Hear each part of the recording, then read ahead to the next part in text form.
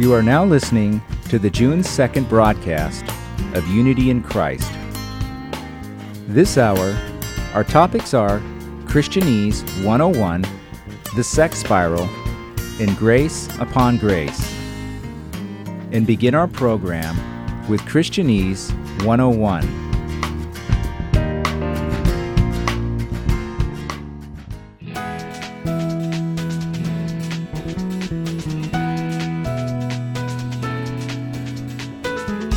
Hello, my name is Grace, and I am your host for the Christianese 101 program. Today, we will be learning about two words that aren't exactly biblically used terms. However, they are words that are relevant to studying the Bible. We will be learning about Hebrew and Greek. Both are the languages that the Bible was originally written in.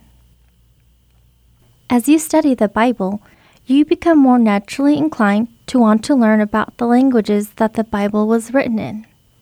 This is because understanding the words that the Bible is translated from is crucial for a better and deeper understanding of the concepts in the Bible. The more I study the scriptures, the more concept words I've learned with the original meaning based on the Hebrew or Greek word. And I am sure many of you listeners feel just as curious when you are studying the Bible. First, Hebrew is the language that was spoken by the Israelites in the time of the Old Testament. The word itself means a traveler.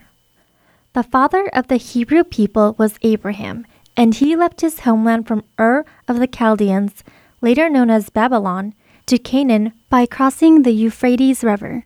And thus the Canaanites call Abraham a Hebrew. So Hebrew refers to Abraham and his descendants. However, scholars argue that Hebrew was the language used by Adam and Eve in the Garden of Eden. This is because the book of Genesis, which was written by Moses, had to be in Hebrew because that was the language he spoke. But let's remember that Hebrew is the language that Abraham and his descendants used, as well as the language that the Old Testament was written in. Then what is Greek? Greek is the language the New Testament was written in. But why? Why was the Bible written in two different languages even though the Bible was written for the Israelites? To find out, we need to study a bit of history. There is a gap of about 400 years between the last chapter of the Old Testament book, Malachi, and the first chapter of the New Testament book, Matthew. During those 400 years, the rulers of the world changed from Babylon to Greece.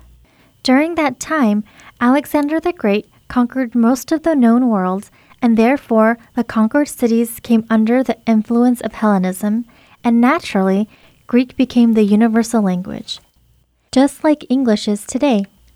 Because Jesus came during the time when Rome ruled the world, most of the people, the Gentiles, still spoke Greek. So the New Testament was written in Greek, mainly for them. Let's add one more language here. Have you heard of Aramaic? According to scholars, even though the Israelites at the time of Jesus' life were under the rule of the Roman Empire, they still spoke Aramaic.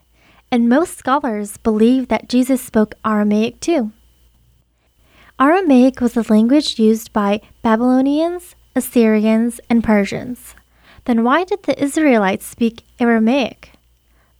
The reason is that Israel was conquered by Babylon, and even after being released from their rule, the Israelites continued to speak Aramaic. Parts of the books of Ezra and Daniel were written Aramaic, and many phrases used in the New Testament, such as Talitha Kumi, Ephatha, and Eli, Eli, lama sabachthani, are all Aramaic as well. I hope this helped you to understand Hebrew, Greek, and Aramaic a little better. Hebrew was used in the Old Testament mostly concerning the Israelites. Greek was used in the New Testament for the Gentiles, the non-Jewish people, and Aramaic was spoken by the Israelites during the era of captivity in Babylon and carried through to the New Testament as well. This is all for today, and I hope you tune into our program next week. Goodbye.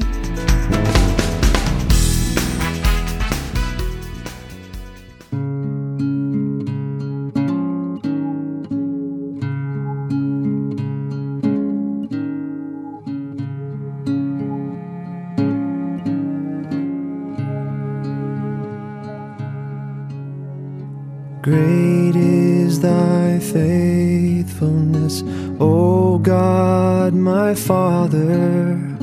There is no shadow of turning with thee. Thou changest not, thy compassions, they fail not. As thou hast been, thou forever wilt be. Great is thy faithfulness, great is thy faithfulness. Morning by morning, new mercies I see. All I have needed, thy hand hath provided. Great is thy faithfulness, Lord, unto me.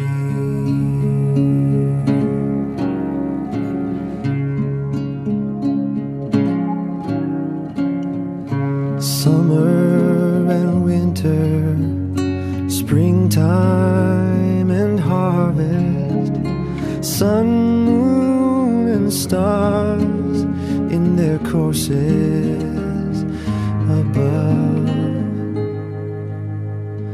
Join with all nature in manifold witness to thy great faithfulness, mercy, and love.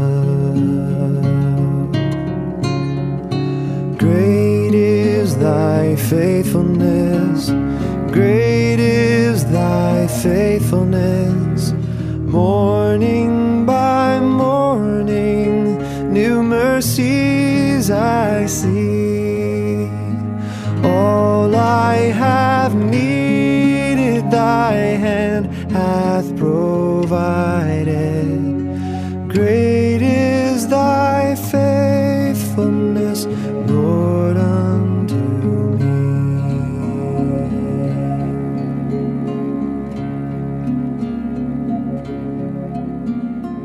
Pardon for sin and a peace that endureth, thine own dear presence to cheer and to guide. Strength for today and bright hope for tomorrow. Blessings all mine with 10,000 beside. Great is thy faithfulness, great is thy faithfulness. Morning by morning, new mercies I see. All I have needed, thy hand hath provided. Great is thy faithfulness, Lord, unto me.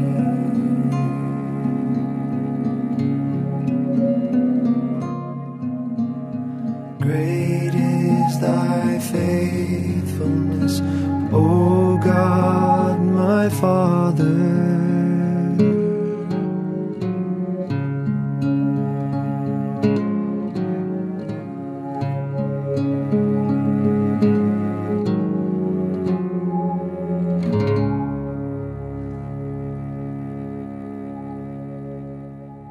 Coming up next is a podcast series, The Sex Spiral, led by Pastor Dustin Daniels of Purity Ministry from Phoenix, Arizona.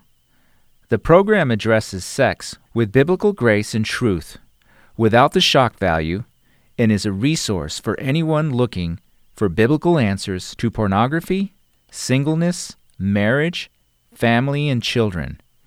This program may contain mature language and subject matter.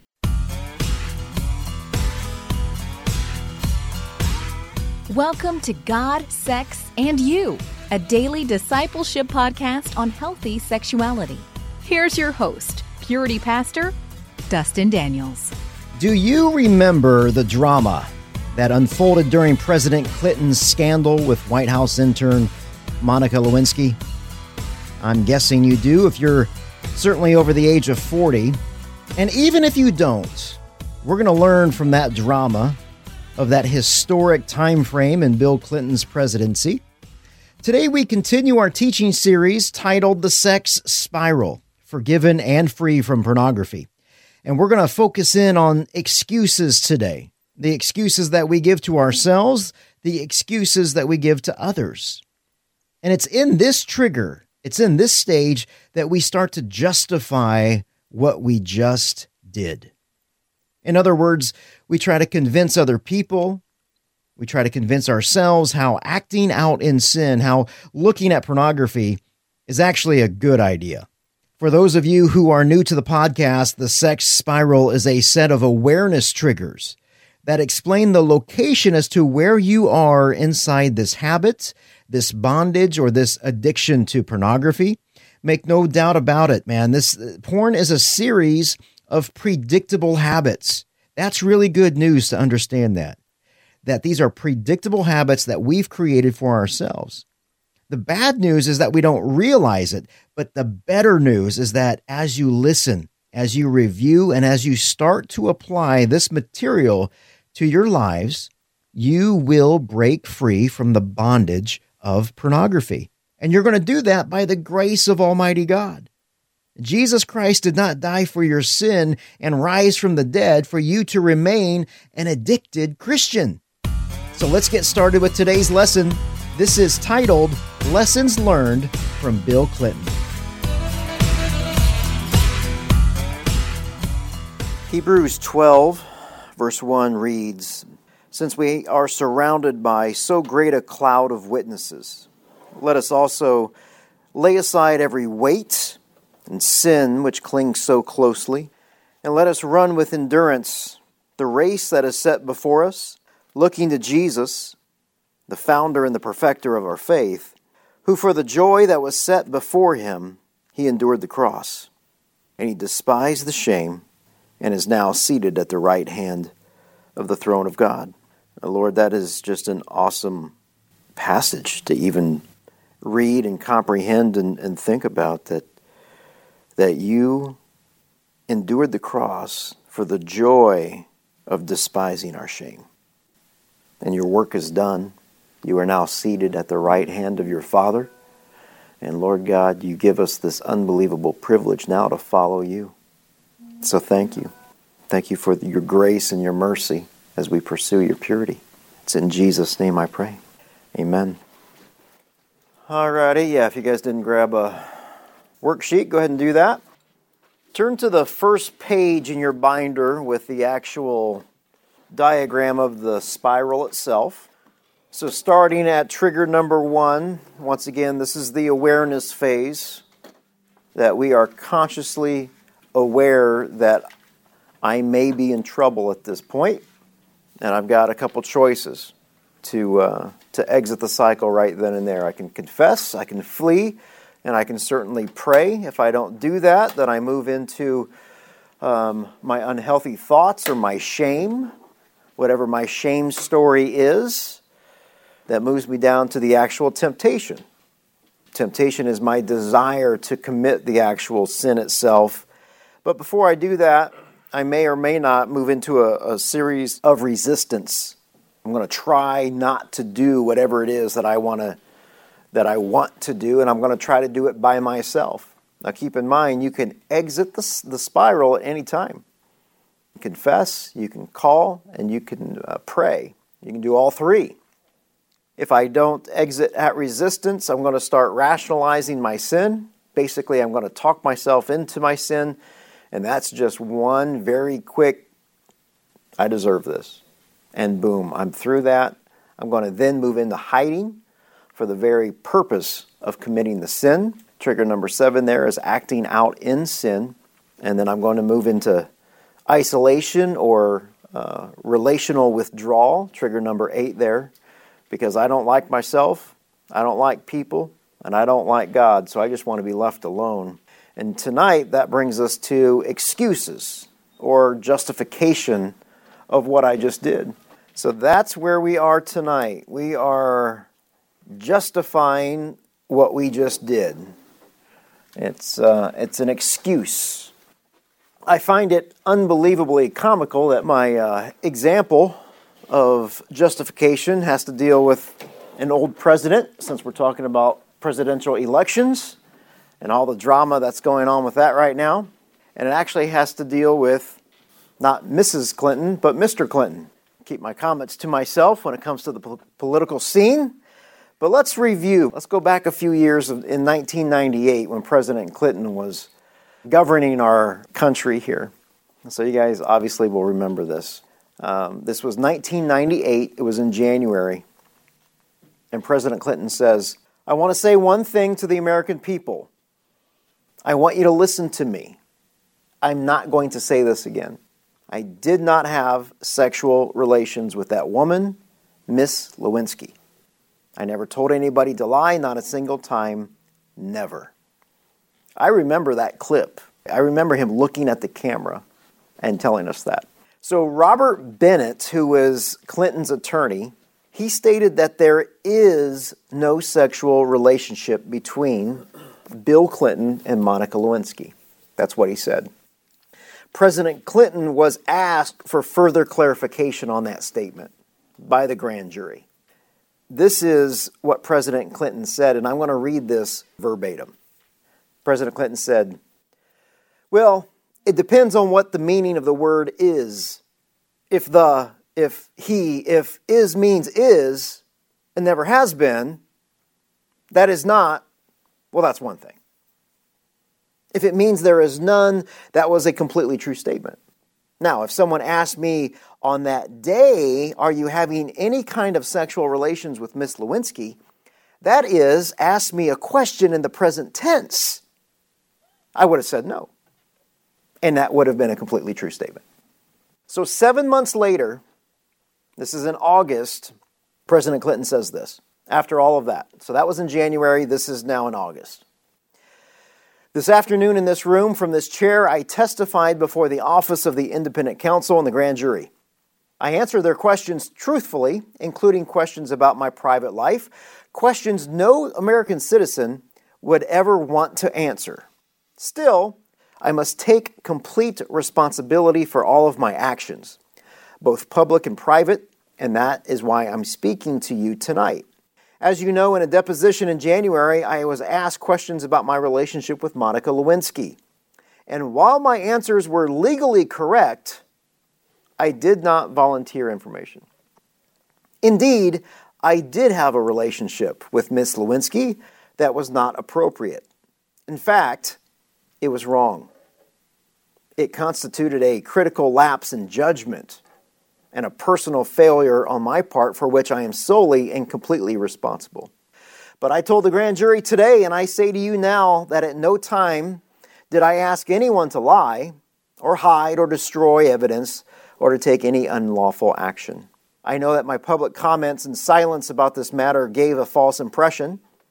I misled people, including even my wife. I deeply regret that. I can only tell you that I was motivated by many factors. First, by my desire to protect myself from the embarrassment of my own conduct. I was also very concerned about protecting my family. The fact that these questions were being asked in a politically inspired lawsuit, which has since been dismissed, was a consideration too.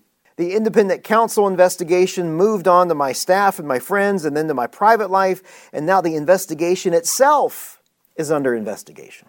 This has gone on for way too long. It's cost too much and it's hurt too many innocent people.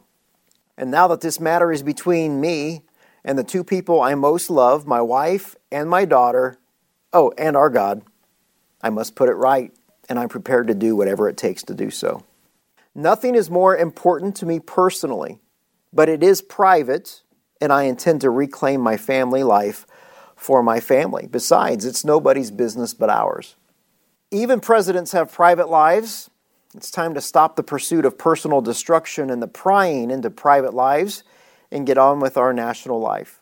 Our country has been distracted by this matter for too long, and I take my responsibility for my part in all of this. And that's all I can do. And now it's time to move on.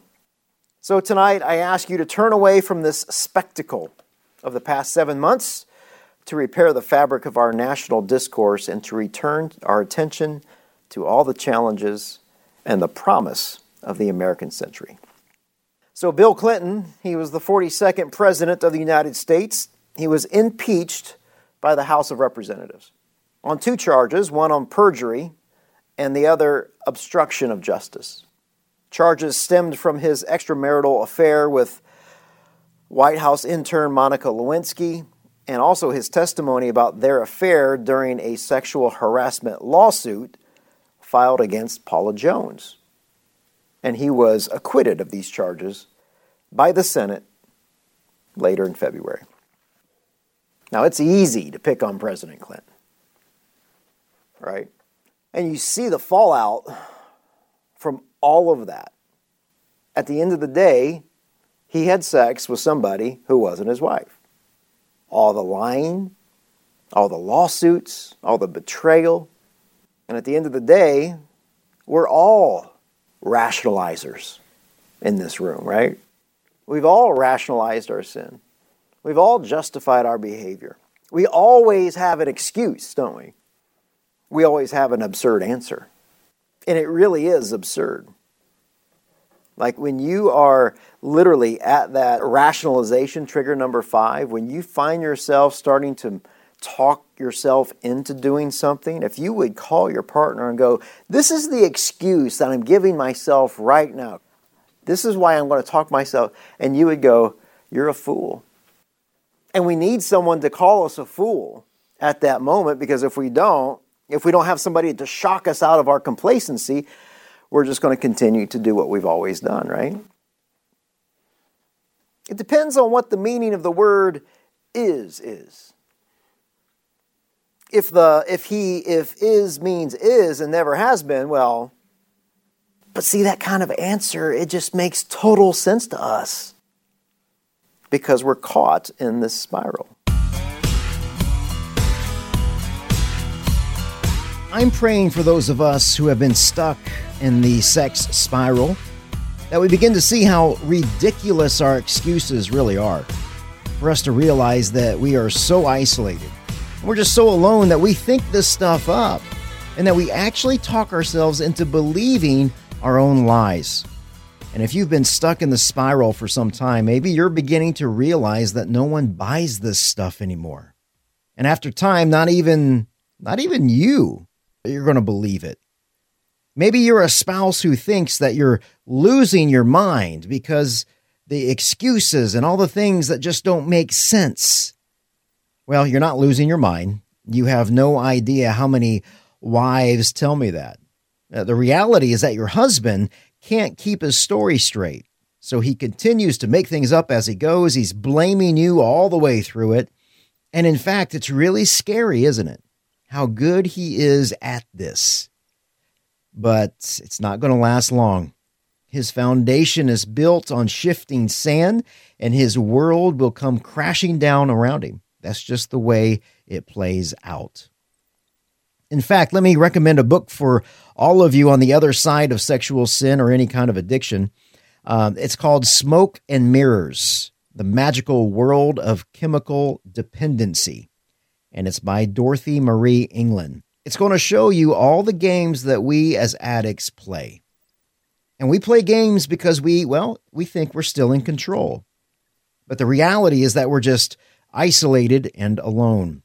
For those of us wrapped up in bondage to pornography or any other addiction, did you know that it only takes one godly friend to change your life? One person Notice I said godly friend, not some knucklehead that encourages you to keep on doing what you're doing. That's not a friend. Just one godly man if you're a man, and one godly woman if you're a woman. And don't fool yourself into thinking that it can work the other way. Proverbs 13:20 reads, "Whoever walks with the wise becomes wise, but the companion of fools will suffer harm." Proverbs 17:17, "A friend loves at all times, and a brother is born for adversity." So do you have a friend that's going to speak truth to you when you get all sideways with this stuff? Do you have someone who will love you that much to get in your face and call you out? And if you don't, I want to encourage you to go out of your way today to be a friend. And most of us, we don't have friends because we don't know how to be a friend. Pornography specifically makes us antisocial. And a key way to start new friendships in our lives is by serving at your church. When you get involved and you start to serve other people, man, just watch what happens. It is so cool. Simply go, just ask somebody, ask the pastor what you need help with. Something as simple as being a greeter and handing out bulletins will work miracles in your life. And lastly, I pray that your online life is the same as your real life, that you recognize that you are indeed justifying why you don't need an internet filter on your phone or your computer or your tablet. That's exactly what justification is. What exactly are your excuses today? Thank you so much for listening to God, Sex, and You. I'm Dustin Daniels. If you're in Phoenix, let me invite you to our weekly Grace group. It's a weekly community group. It's for men and women, husbands and wives. It doesn't matter if you're single, together, divorced. Everybody is welcome. And you're invited to listen to God with us every Tuesday at 7 p.m. at Northern Hills Community Church. I would love to meet you. We are in Building A, Room 301. You can follow me on Twitter at PurityPastor, and you can email me your questions. I would love to hear from you. Visit DustinDanielsRadio.com. 1 Corinthians 4:20 reads, "The kingdom of God isn't just a lot of talk. It's living in God's power. And that power is the very name. It's the shed blood of Jesus Christ." I love you, and I look forward to our time again.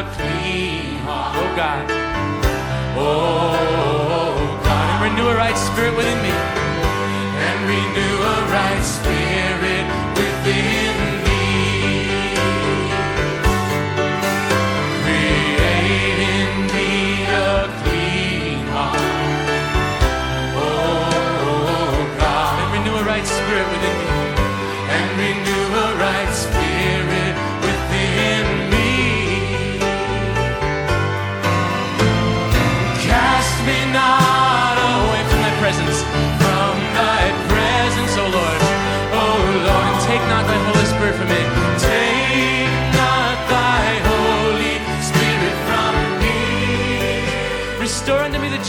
salvation.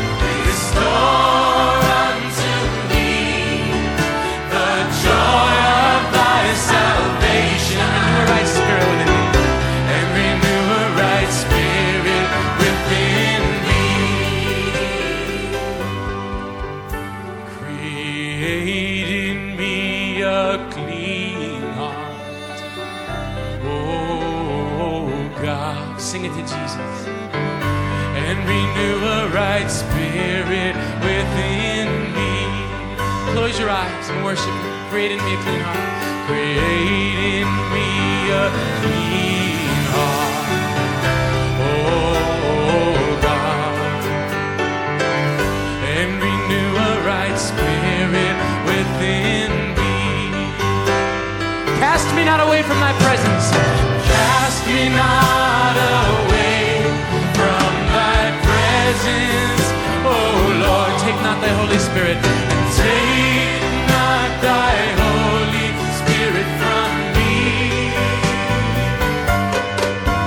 Restore unto me the joy of thy salvation, the joy of thy salvation, and renew a right spirit, and renew a right spirit within me.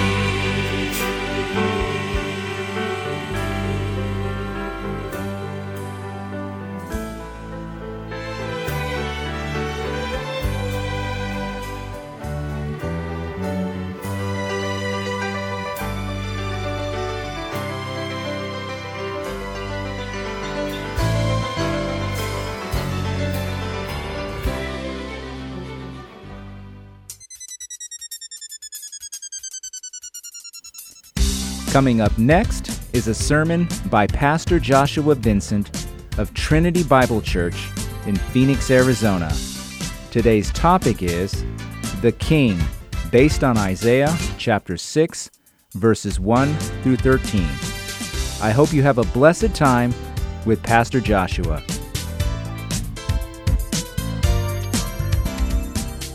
I think all of us know how important the heart is, the human heart, not just the physical heart, but the heart that makes up who you are is to no matter what it is that you're doing. So whether you're in a relationship or whether you're thinking about athletics, we know that the heart is critical. You've all seen a relationship where you have a guy whose heart isn't in it or the girl isn't in it. In that relationship, we know that when that heart is not there, the relationship looks like something very sad. The same thing happens with athletics, doesn't it? You've seen somebody whose heart has given up on a game and their countenance drops and they're just not quite in the game like they ought to be. Well, I think the same thing goes true with God and our relationship with God. In fact, this morning we're going to be thinking about Isaiah, who has this incredible vision of the Lord. He comes before God. And what we know in context is this picks up on the backside of Isaiah 5, where we've been told that the people of God have not had a heart for God. They have not been devoted to Him. Their heart has not been in their religion. And here in the midst of this vision, Isaiah is confronted with the reality of where he stands before God and where his heart has been. And that's what we're going to be thinking about this morning as we're back in our Looking at Jesus series in the book of Isaiah. Here what we have seen so far is that Isaiah is a prophet who is living in the days of Uzziah, a great king who had 52 years of prosperous reign over Israel, over Judah. And many of those years were good years, years of prosperity. We know towards the end that Uzziah sinned against God and was struck with leprosy, and he was unclean. But for much of his reign, he was considered to be a king who did what was right in the eyes of the Lord. Well, what we're going to see today is that God gives Isaiah a vision of himself. And I think that we're going to see is that in chapter 5, verses 18 to 19, there were those who were drawing iniquity with cords of falsehood or lies. They were men of unclean lips, and they were mocking Isaiah's prophecy that God was a God of justice. And as he said that God was going to draw near in justice and righteousness, you'll remember those groups of unclean lips in Isaiah 5 were crying out what? Let the counsel of the Holy One of Israel draw near, and let it come that we may know it. In other words, they were not fearful amidst their sin of the holy God that was about to draw near. Well, in Isaiah 6, as this earthly king dies, amidst their prosperity and peace, the prophet Isaiah receives a vision of another king, of his heavenly king, who is exalted with his glory pouring out into all of creation. That same holy king, looking at today, we're going to see two things about him. That same holy king who saves those who confess will also harden those who suppress. And that's what we're going to be thinking about this morning. If you're taking notes, write that down. The same holy king who saves those who confess, hardens those who suppress. And we'll see that first in verses 1 to 4. He is really devoted to justice, this holy king. Now look with me again in your copy of God's Word. We'll see that in Isaiah chapter 6, as we read from there again, beginning in verse 1. Here's what the word of the Lord says. In the year of King Uzziah that he died, I saw the Lord sitting upon a throne, high and lifted up.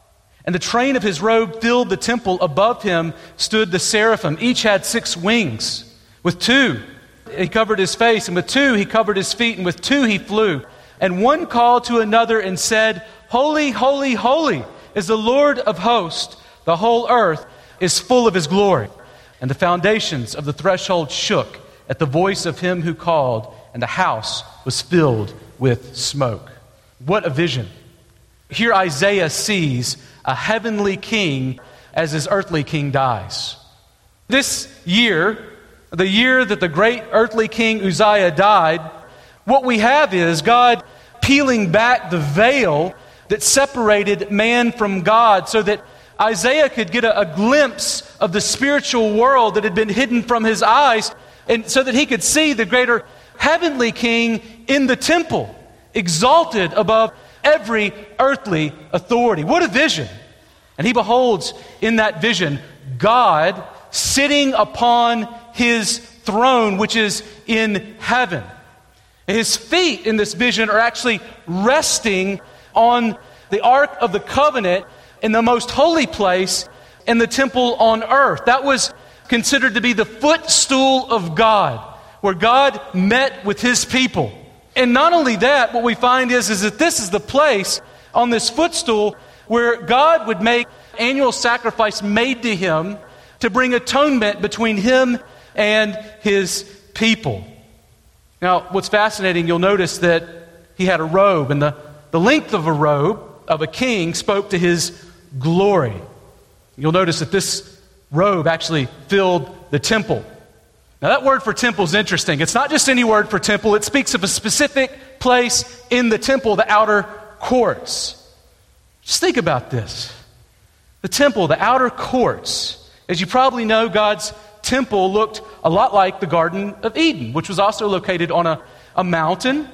And God's people met with God in the most holy place, much like Adam and Eve met with God in the Garden of Eden. Now, the outer courts reflect the world outside of the garden.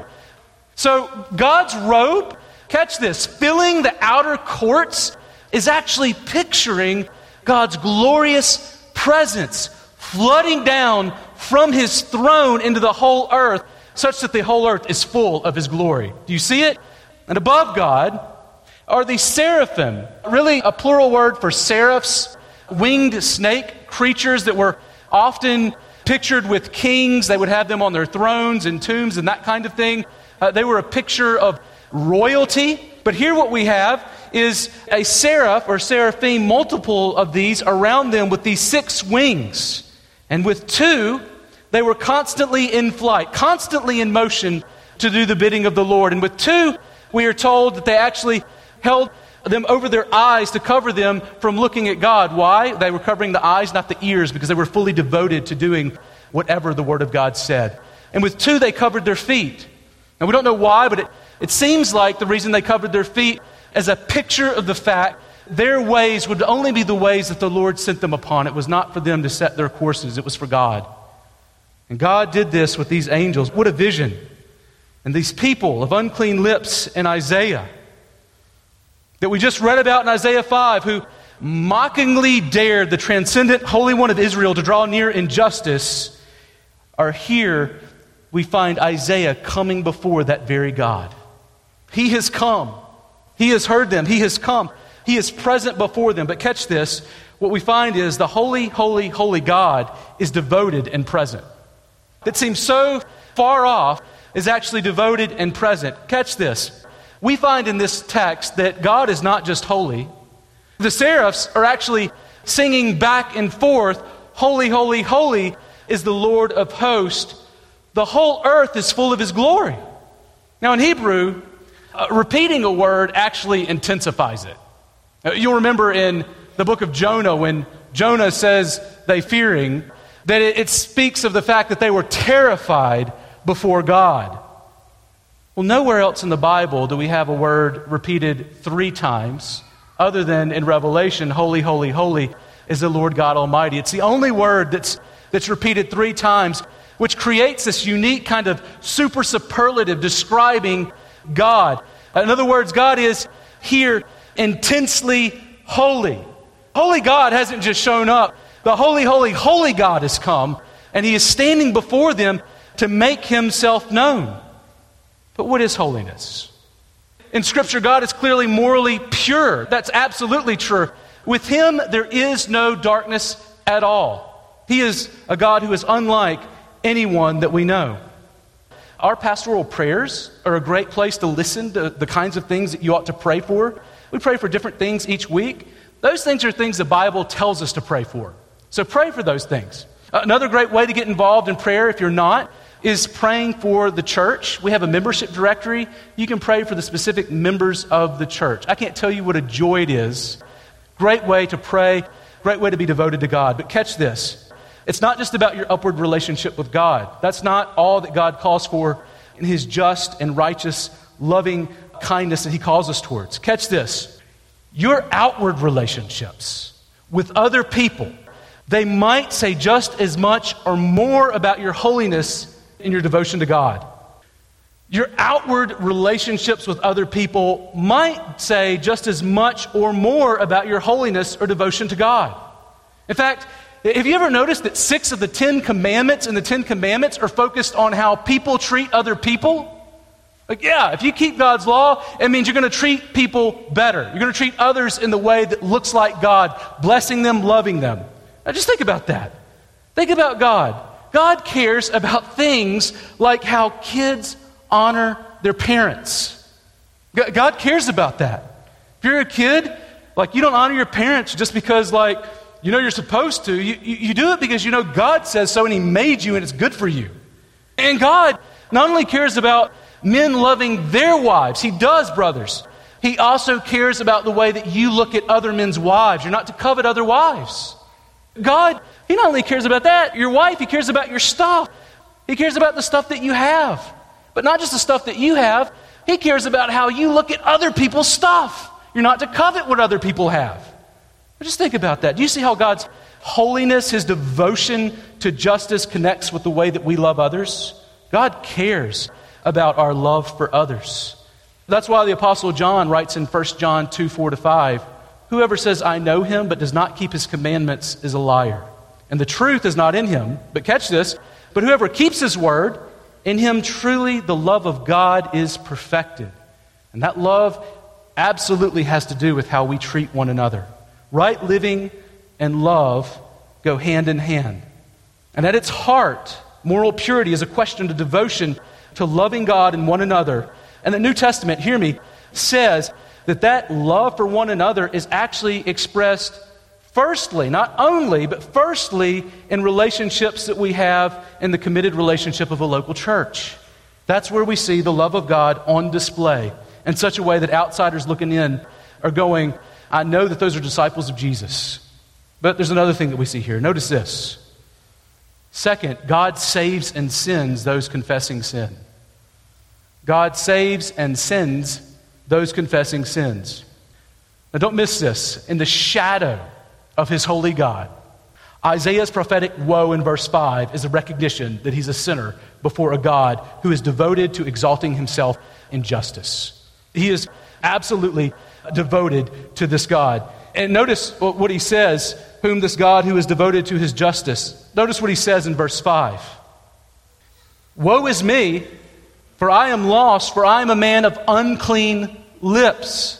And I dwell in the midst of a people who are of unclean lips, for my eyes have seen the King, the Lord of hosts. He is lost or ruined, maybe even silent, like somebody would have been after a disaster or a funeral. Why is God's presence disastrous for Isaiah? It's because he's part of the people of unclean lips that he spoke 6 woes against in chapter 5. He accepted unclean speech in a society, and he didn't seek to correct it, and might have even been part of it. But don't miss this. Never does Isaiah see himself so clearly as he does at the throne of God, when he sees the King, the Lord of hosts. And notice what Isaiah doesn't say here. When he comes before the King and he sees himself as clearly as he's ever seen himself, when the holy God who's devoted to his justice and righteousness, notice that Isaiah doesn't say, man, it's a good thing that nobody's perfect at all, right, God? I mean, it's good that we all have our sin and stuff, right? I mean, I'm just like the rest of them, and they're kind of worse than me. Is that the way that Isaiah talks before God when he comes before him? No. When the holy God who is devoted to being exalted in justice or setting things right, and he knows that he is wrong, there is nowhere for him to hide. You see it? He doesn't run and try to hide his sin with excuses. He doesn't try to hide his sin with saying, well, it's not as bad as that guy. He doesn't do any of that. Notice that he confesses. That's what we have to do when we truly see God in ourselves. We don't hide our sin, we confess our sin. 2 things that we need to know about confession. Catch this, don't miss this. 1, it affirms God's standards are right and just. When you are confessing your sin, you're not just saying something about yourself. You're saying something about your good God, that he is just, that his standards are right, and you are affirming that. That's the foundation of your confession. But there's a second thing that you see there in your confession, and that's this, that we are confessing that we intentionally disobeyed it. That we disobeyed it. We knew what was right, we saw it, and yet we did the wrong thing anyway. And we know that denying sin or downplaying it, we know what it will do. See, don't miss God's response to Isaiah's confession. It is a great response. You don't want to hide your sin, you want to deal with it, and confession is the way to do it. And notice what happens when Isaiah confesses it in verses 6 to 8. First, God saves Isaiah atoning for his sins. Do you see that? Notice in verses 6 to 7 what happens. Look there with me. Isaiah, he tells us exactly what he does. He says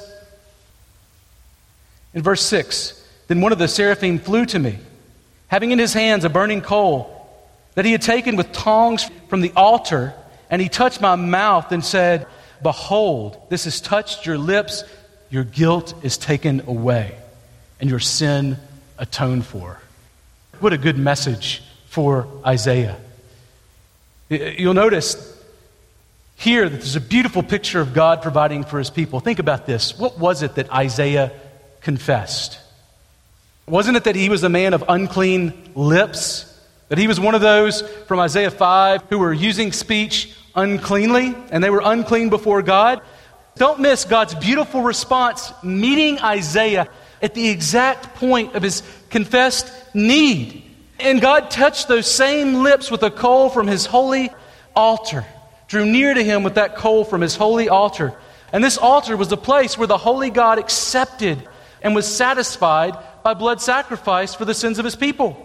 As Alec Moyer says, this altar that was in the temple represents substitutionary sacrifice that brings atonement, propitiation, like we talked about last week, satisfaction, forgiveness, cleansing, and reconciliation. And all of those words about the nature of what his sacrifice does is actually encapsulated in this little symbolic live coal.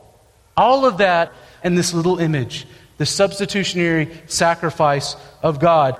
This is really what I would call, and what theologians call, an abbreviated version of penal substitutionary atonement.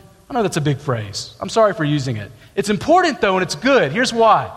It perfectly encapsulates what God has done for us. Think about this. Atonement means a price has been paid to a just judge to restore relationship. Someone has done something that they are guilty of. A price has to be paid to make things right. Now, in the Old Testament, the price to be made when you sinned against God was a sacrificial animal to pay the penalty, penal substitution, for sins. But that only foreshadowed those sacrifices, the greater sacrifice that was to come when Jesus, who is the Christ, the Messiah, would come and lay down his life on the cross to pay our penalty in full once for all by laying down his life in our place to purchase atonement, oneness with God, reconciliation with him, because he is a just God and needed to be satisfied. Don't miss this. I think this is so important.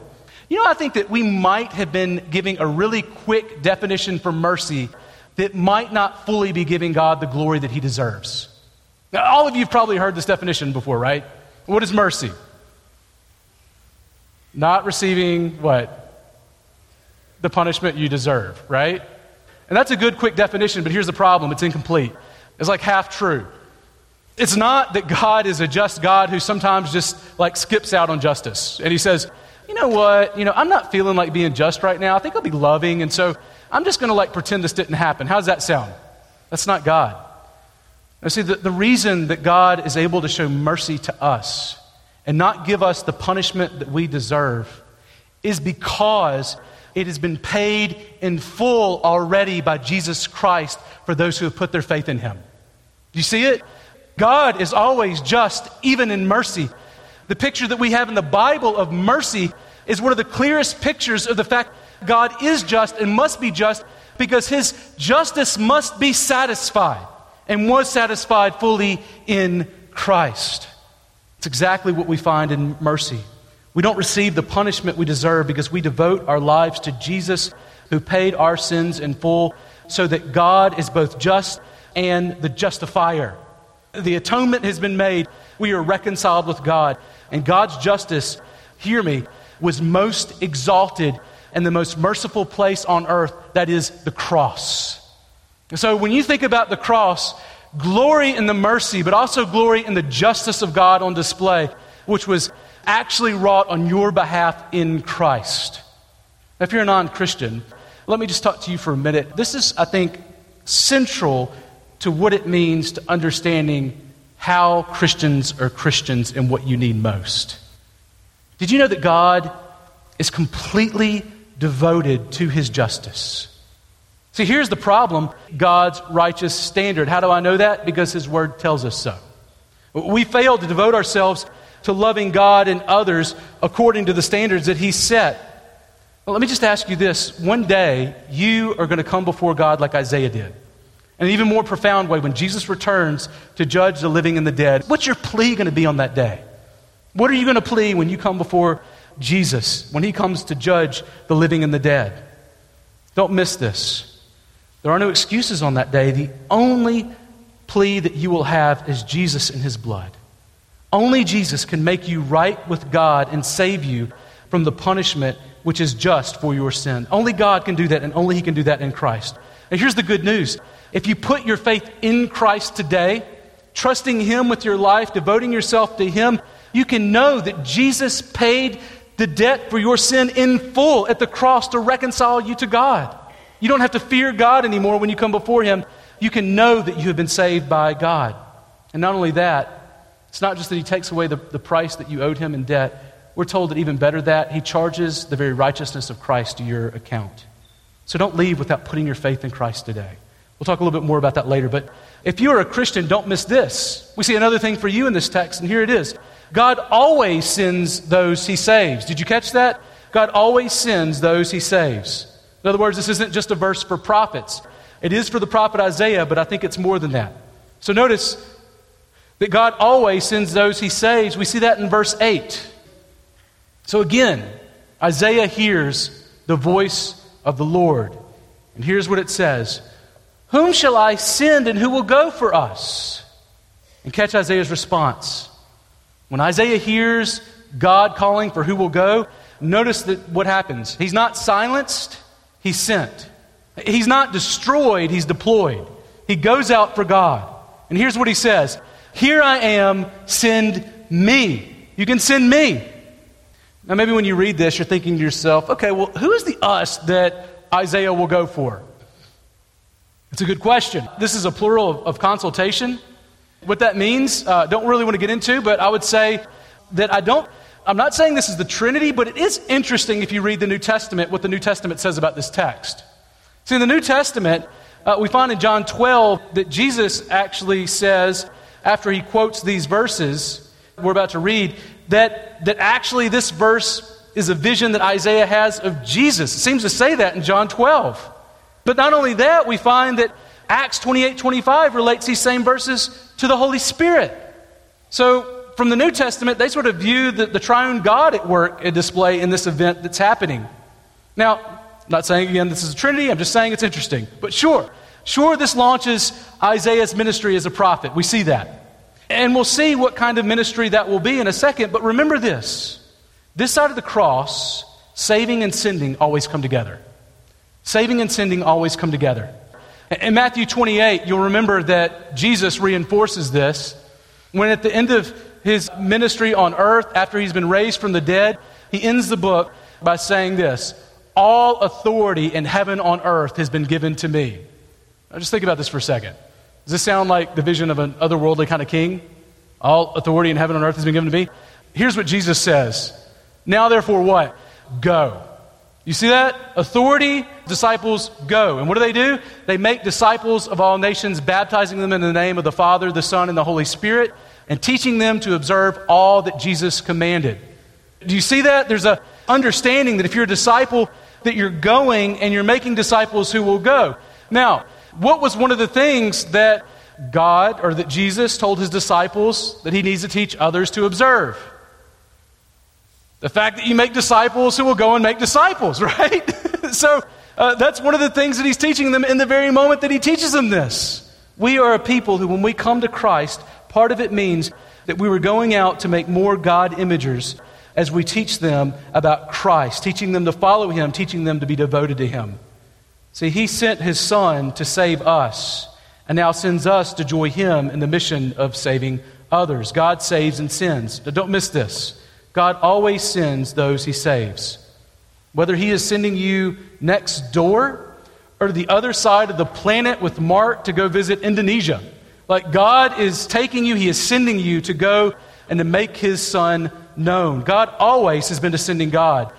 The purpose of your life, like maybe you didn't come for this, but I think the Bible is clear. The purpose of your life and my life is to become more devoted to Jesus, more so, and to help others become more devoted to Jesus, that God might be glorified to the ends of the earth, ever increasingly so. See, God created you to make him known all over the planet, beginning with where you are right now and where God's placed you. We are like the train of the robe of God, pouring out from his throne into all the earth to make him known. And do you remember the promise of King Jesus that he gives you and me as we share Christ? Does he say, and while you do this, I'm going to be way far away? No, he says, and while you do this, and lo, remember this, verse 20 of Matthew 28, I am with you always. My presence is with you as you go. The Holy One of Israel draws near to us as we go to make disciples. God is with us. But catch this. God's word leads some to confession, and this is terrifying. It leads others to suppression. God's word leads some to confession and others to suppression. Did you see that in verses 9 to 13? Here the Holy King that saves those also hardens those who suppress the truth.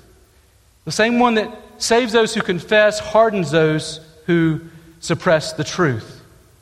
Don't miss this. Isaiah receives one of the most difficult ministries ever. But I believe that God tells him these verses because he wants to prepare them for what prepare Isaiah for what God is actively doing. Listen just to what he signed up for. This is one of the scariest ministries that you'll hear of. Here's what he says in Isaiah 6, beginning in verse 9. Look there with me. Verse 9 to 13, here's what he says. After he says, "Here am I, send me," it says, "And he," or God said, "Go and say to this people, keep on hearing but do not understand.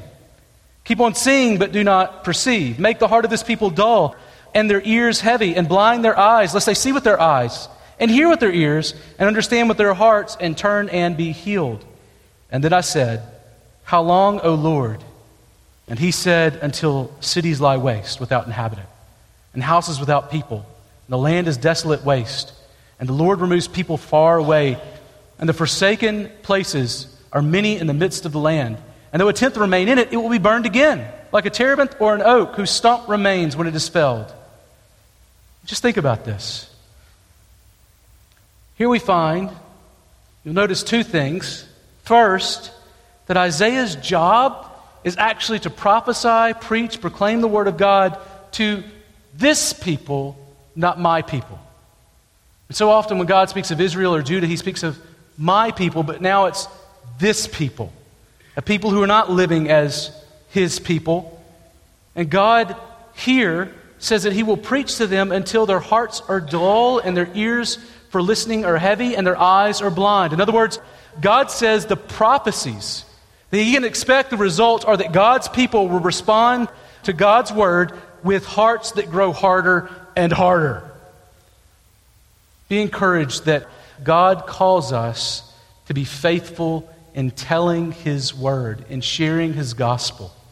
And success, if you judge it based on faithfulness to God, might be rejection of the message and more judgment. You ever thought about that? Sometimes when we share the gospel and when people reject it, we think we failed, but God's word never fails. It's actually a fearful thing for the person that rejects it. It's faithful for you, it's fearful for them. Be faithful. Not saying that you can't do it in a way that's not helpful, that you can't get better at sharing the gospel with others, that you don't need to love them well, but God always promises to be present with his word. And on the last day, you and me, we're going to be judged not based on success measured by human standards, or based on our giftedness, or how fine-tuned we are. We're going to be judged based on whether or not we were faithful with God has given us.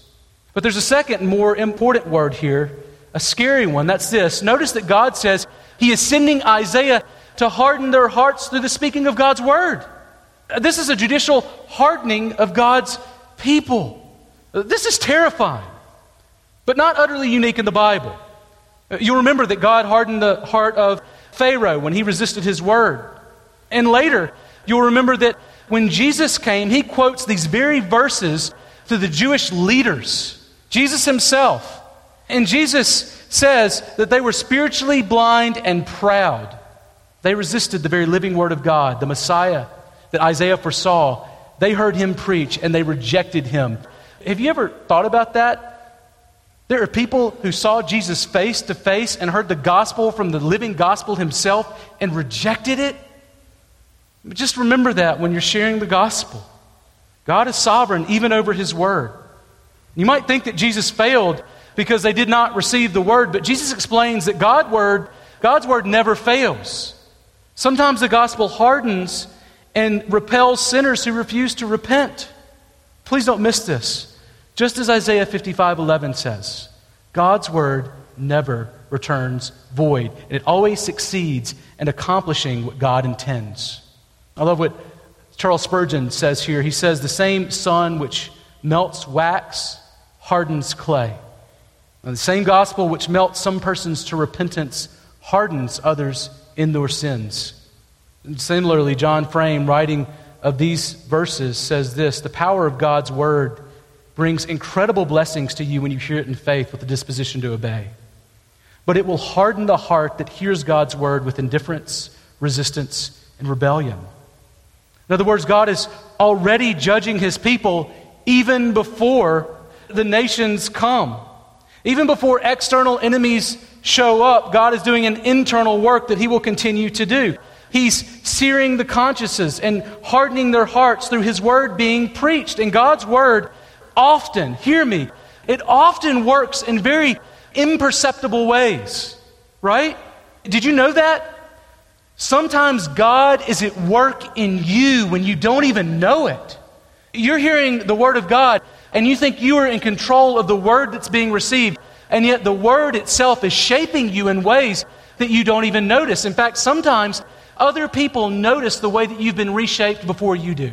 You ever seen that happen? People see changes in you through His Word before you've even noticed it. In the same way, sometimes when you hear the Word of God and you think that you can just reject it and you'll deal with it later, and obedience isn't the call for today, that's a call for another day. You don't recognize that actually you're not as in control as you think of God and His sovereign Word. It is actually hardening your heart towards Him. God never comes to you and says, hey, here's a word. That all right? If it's not, that's fine. You can deal with it later. God always says, I am the authority of authorities, the King of kings. High and lifted up, there's none like me. Do you ever respond with indifference to a word that comes from that throne? Never. Every word is from that throne when you're looking at the Scripture, the Word of God. Don't be one of those who don't respond in obedience or pursue it in obedience and find your heart hardening. This morning, you may think nothing is happening, but God's at work in your heart. How do I know that? Because God's Word tells me so. God is right now drawing some of you to devotion to God as seen by confessing sins, repenting of not loving God and loving others as you should. Some of you, He is working a work that later you will give yourself to vocational ministry. It could be that you have a friend that needs to hear Christ that He's already preparing you for. God's doing something in you. God is moving you towards change. Now, some here may think that they are unaffected, but God's Word, catch me, could be hardening your heart. Have you ever considered that you're not being moved by God's Word and that it might not be an external problem? The speaker's not good enough. The lights in the fog machine aren't here. You haven't had the right tune on the guitar. Like it's all these external problems. My wife and my husband, they just don't let me concentrate and they bug me all the time. And if those external problems were just away, I'd be good with God. And maybe in the midst of all of that, what you don't realize is the problems out here are just a foreshadowing of the greater problem in your heart, that it's hard towards God and therefore it's hard towards others. Some here may think that they are unaffected by God's Word, and yet you are hardening and you don't even know it. Christian, let me just encourage you, don't approach God's Word cavalierly, thinking that you can listen without responding. That's non-Christian. Don't delay if you sense God calling you to righteousness where you've been unfaithful. When you do that, that's how you begin to sear your conscience. You harden it towards the things of God and His character. If you continue to disobey God knowingly, your conscience will become hard and you'll become less sensitive to the things of God. And if you're a non-Christian, let me just encourage you, don't delay coming to God today. God has called you to come to Him. Think about this. If you're a non-Christian, what if your heart only becomes harder towards God because you refuse to repent and believe? And as you think you're delaying it, every day you delay, it's actually making it harder for you to respond as God has called you to. Praise God, though, that not all hope is lost. You might think that all is over for Israel as they are burned and then burned again, and then they're left with nothing except, did you catch this on that last verse? A stump, which is the holy seed of Israel. A seed. All that's left is a seed. All the many people that God created for His people in Israel, now all that's left is a little lonely seed. And yet from that seed, God promises to build His kingdom. Notice the footnote of hope that Isaiah so typically attaches to the end of judgment. In verse 13, he says the holy seed is His stumps. In other words, Israel, though they'll be devastated by Assyria, and then later Judah by Babylon, and though they're almost destroyed, God will glorify Himself through a single holy seed, King Jesus, who would be fully devoted to God and His justice, and through whom He would create a new people for Himself. So just remember, the same holy King who saves those who confess their sins hardens those who suppress the truth. Let's pray. Father, this morning as we have come before You, Father, we have heard a terrifying word from You, Lord, about the nature of Your word and the nature of our hearts. But God, we praise You this morning that You haven't just given us our sickness and our malady, but You've also given us the solution, which is only to be found in Christ. And so God, this morning, I pray for all of us. I pray for those of us who love Jesus, who are devoted to Christ. Father, I pray that You would help us not to receive Your word and to suppress it or to run from it, Lord, but that You would help us to seek to obey it, that You would help us to become more and more devoted to You. None of us are perfect, but God, You are perfecting us. And Lord, we pray that our devotion to you would grow and grow. We also pray, Father, for those this morning who do not know your Son, Jesus, those who cannot expect mercy on the day of justice. Lord, we pray for them. We pray that they would not leave this room without confessing their sins and turning for them and devoting their lives to Christ, where the only mercy that is to be found fully in the one who has paid the price for our sins, the debt that we owe to you in full. Father, we pray that you would do this for the glory of your name. Lord, do all this, that your name might be exalted, that you might be exalted in justice.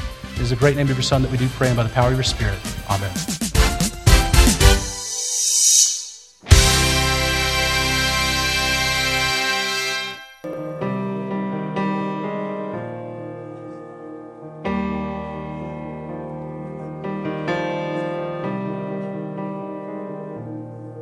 If faith can move the mountains, let the mountains move.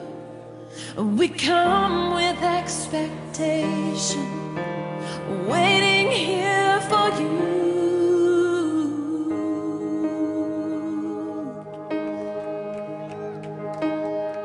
Waiting here for you.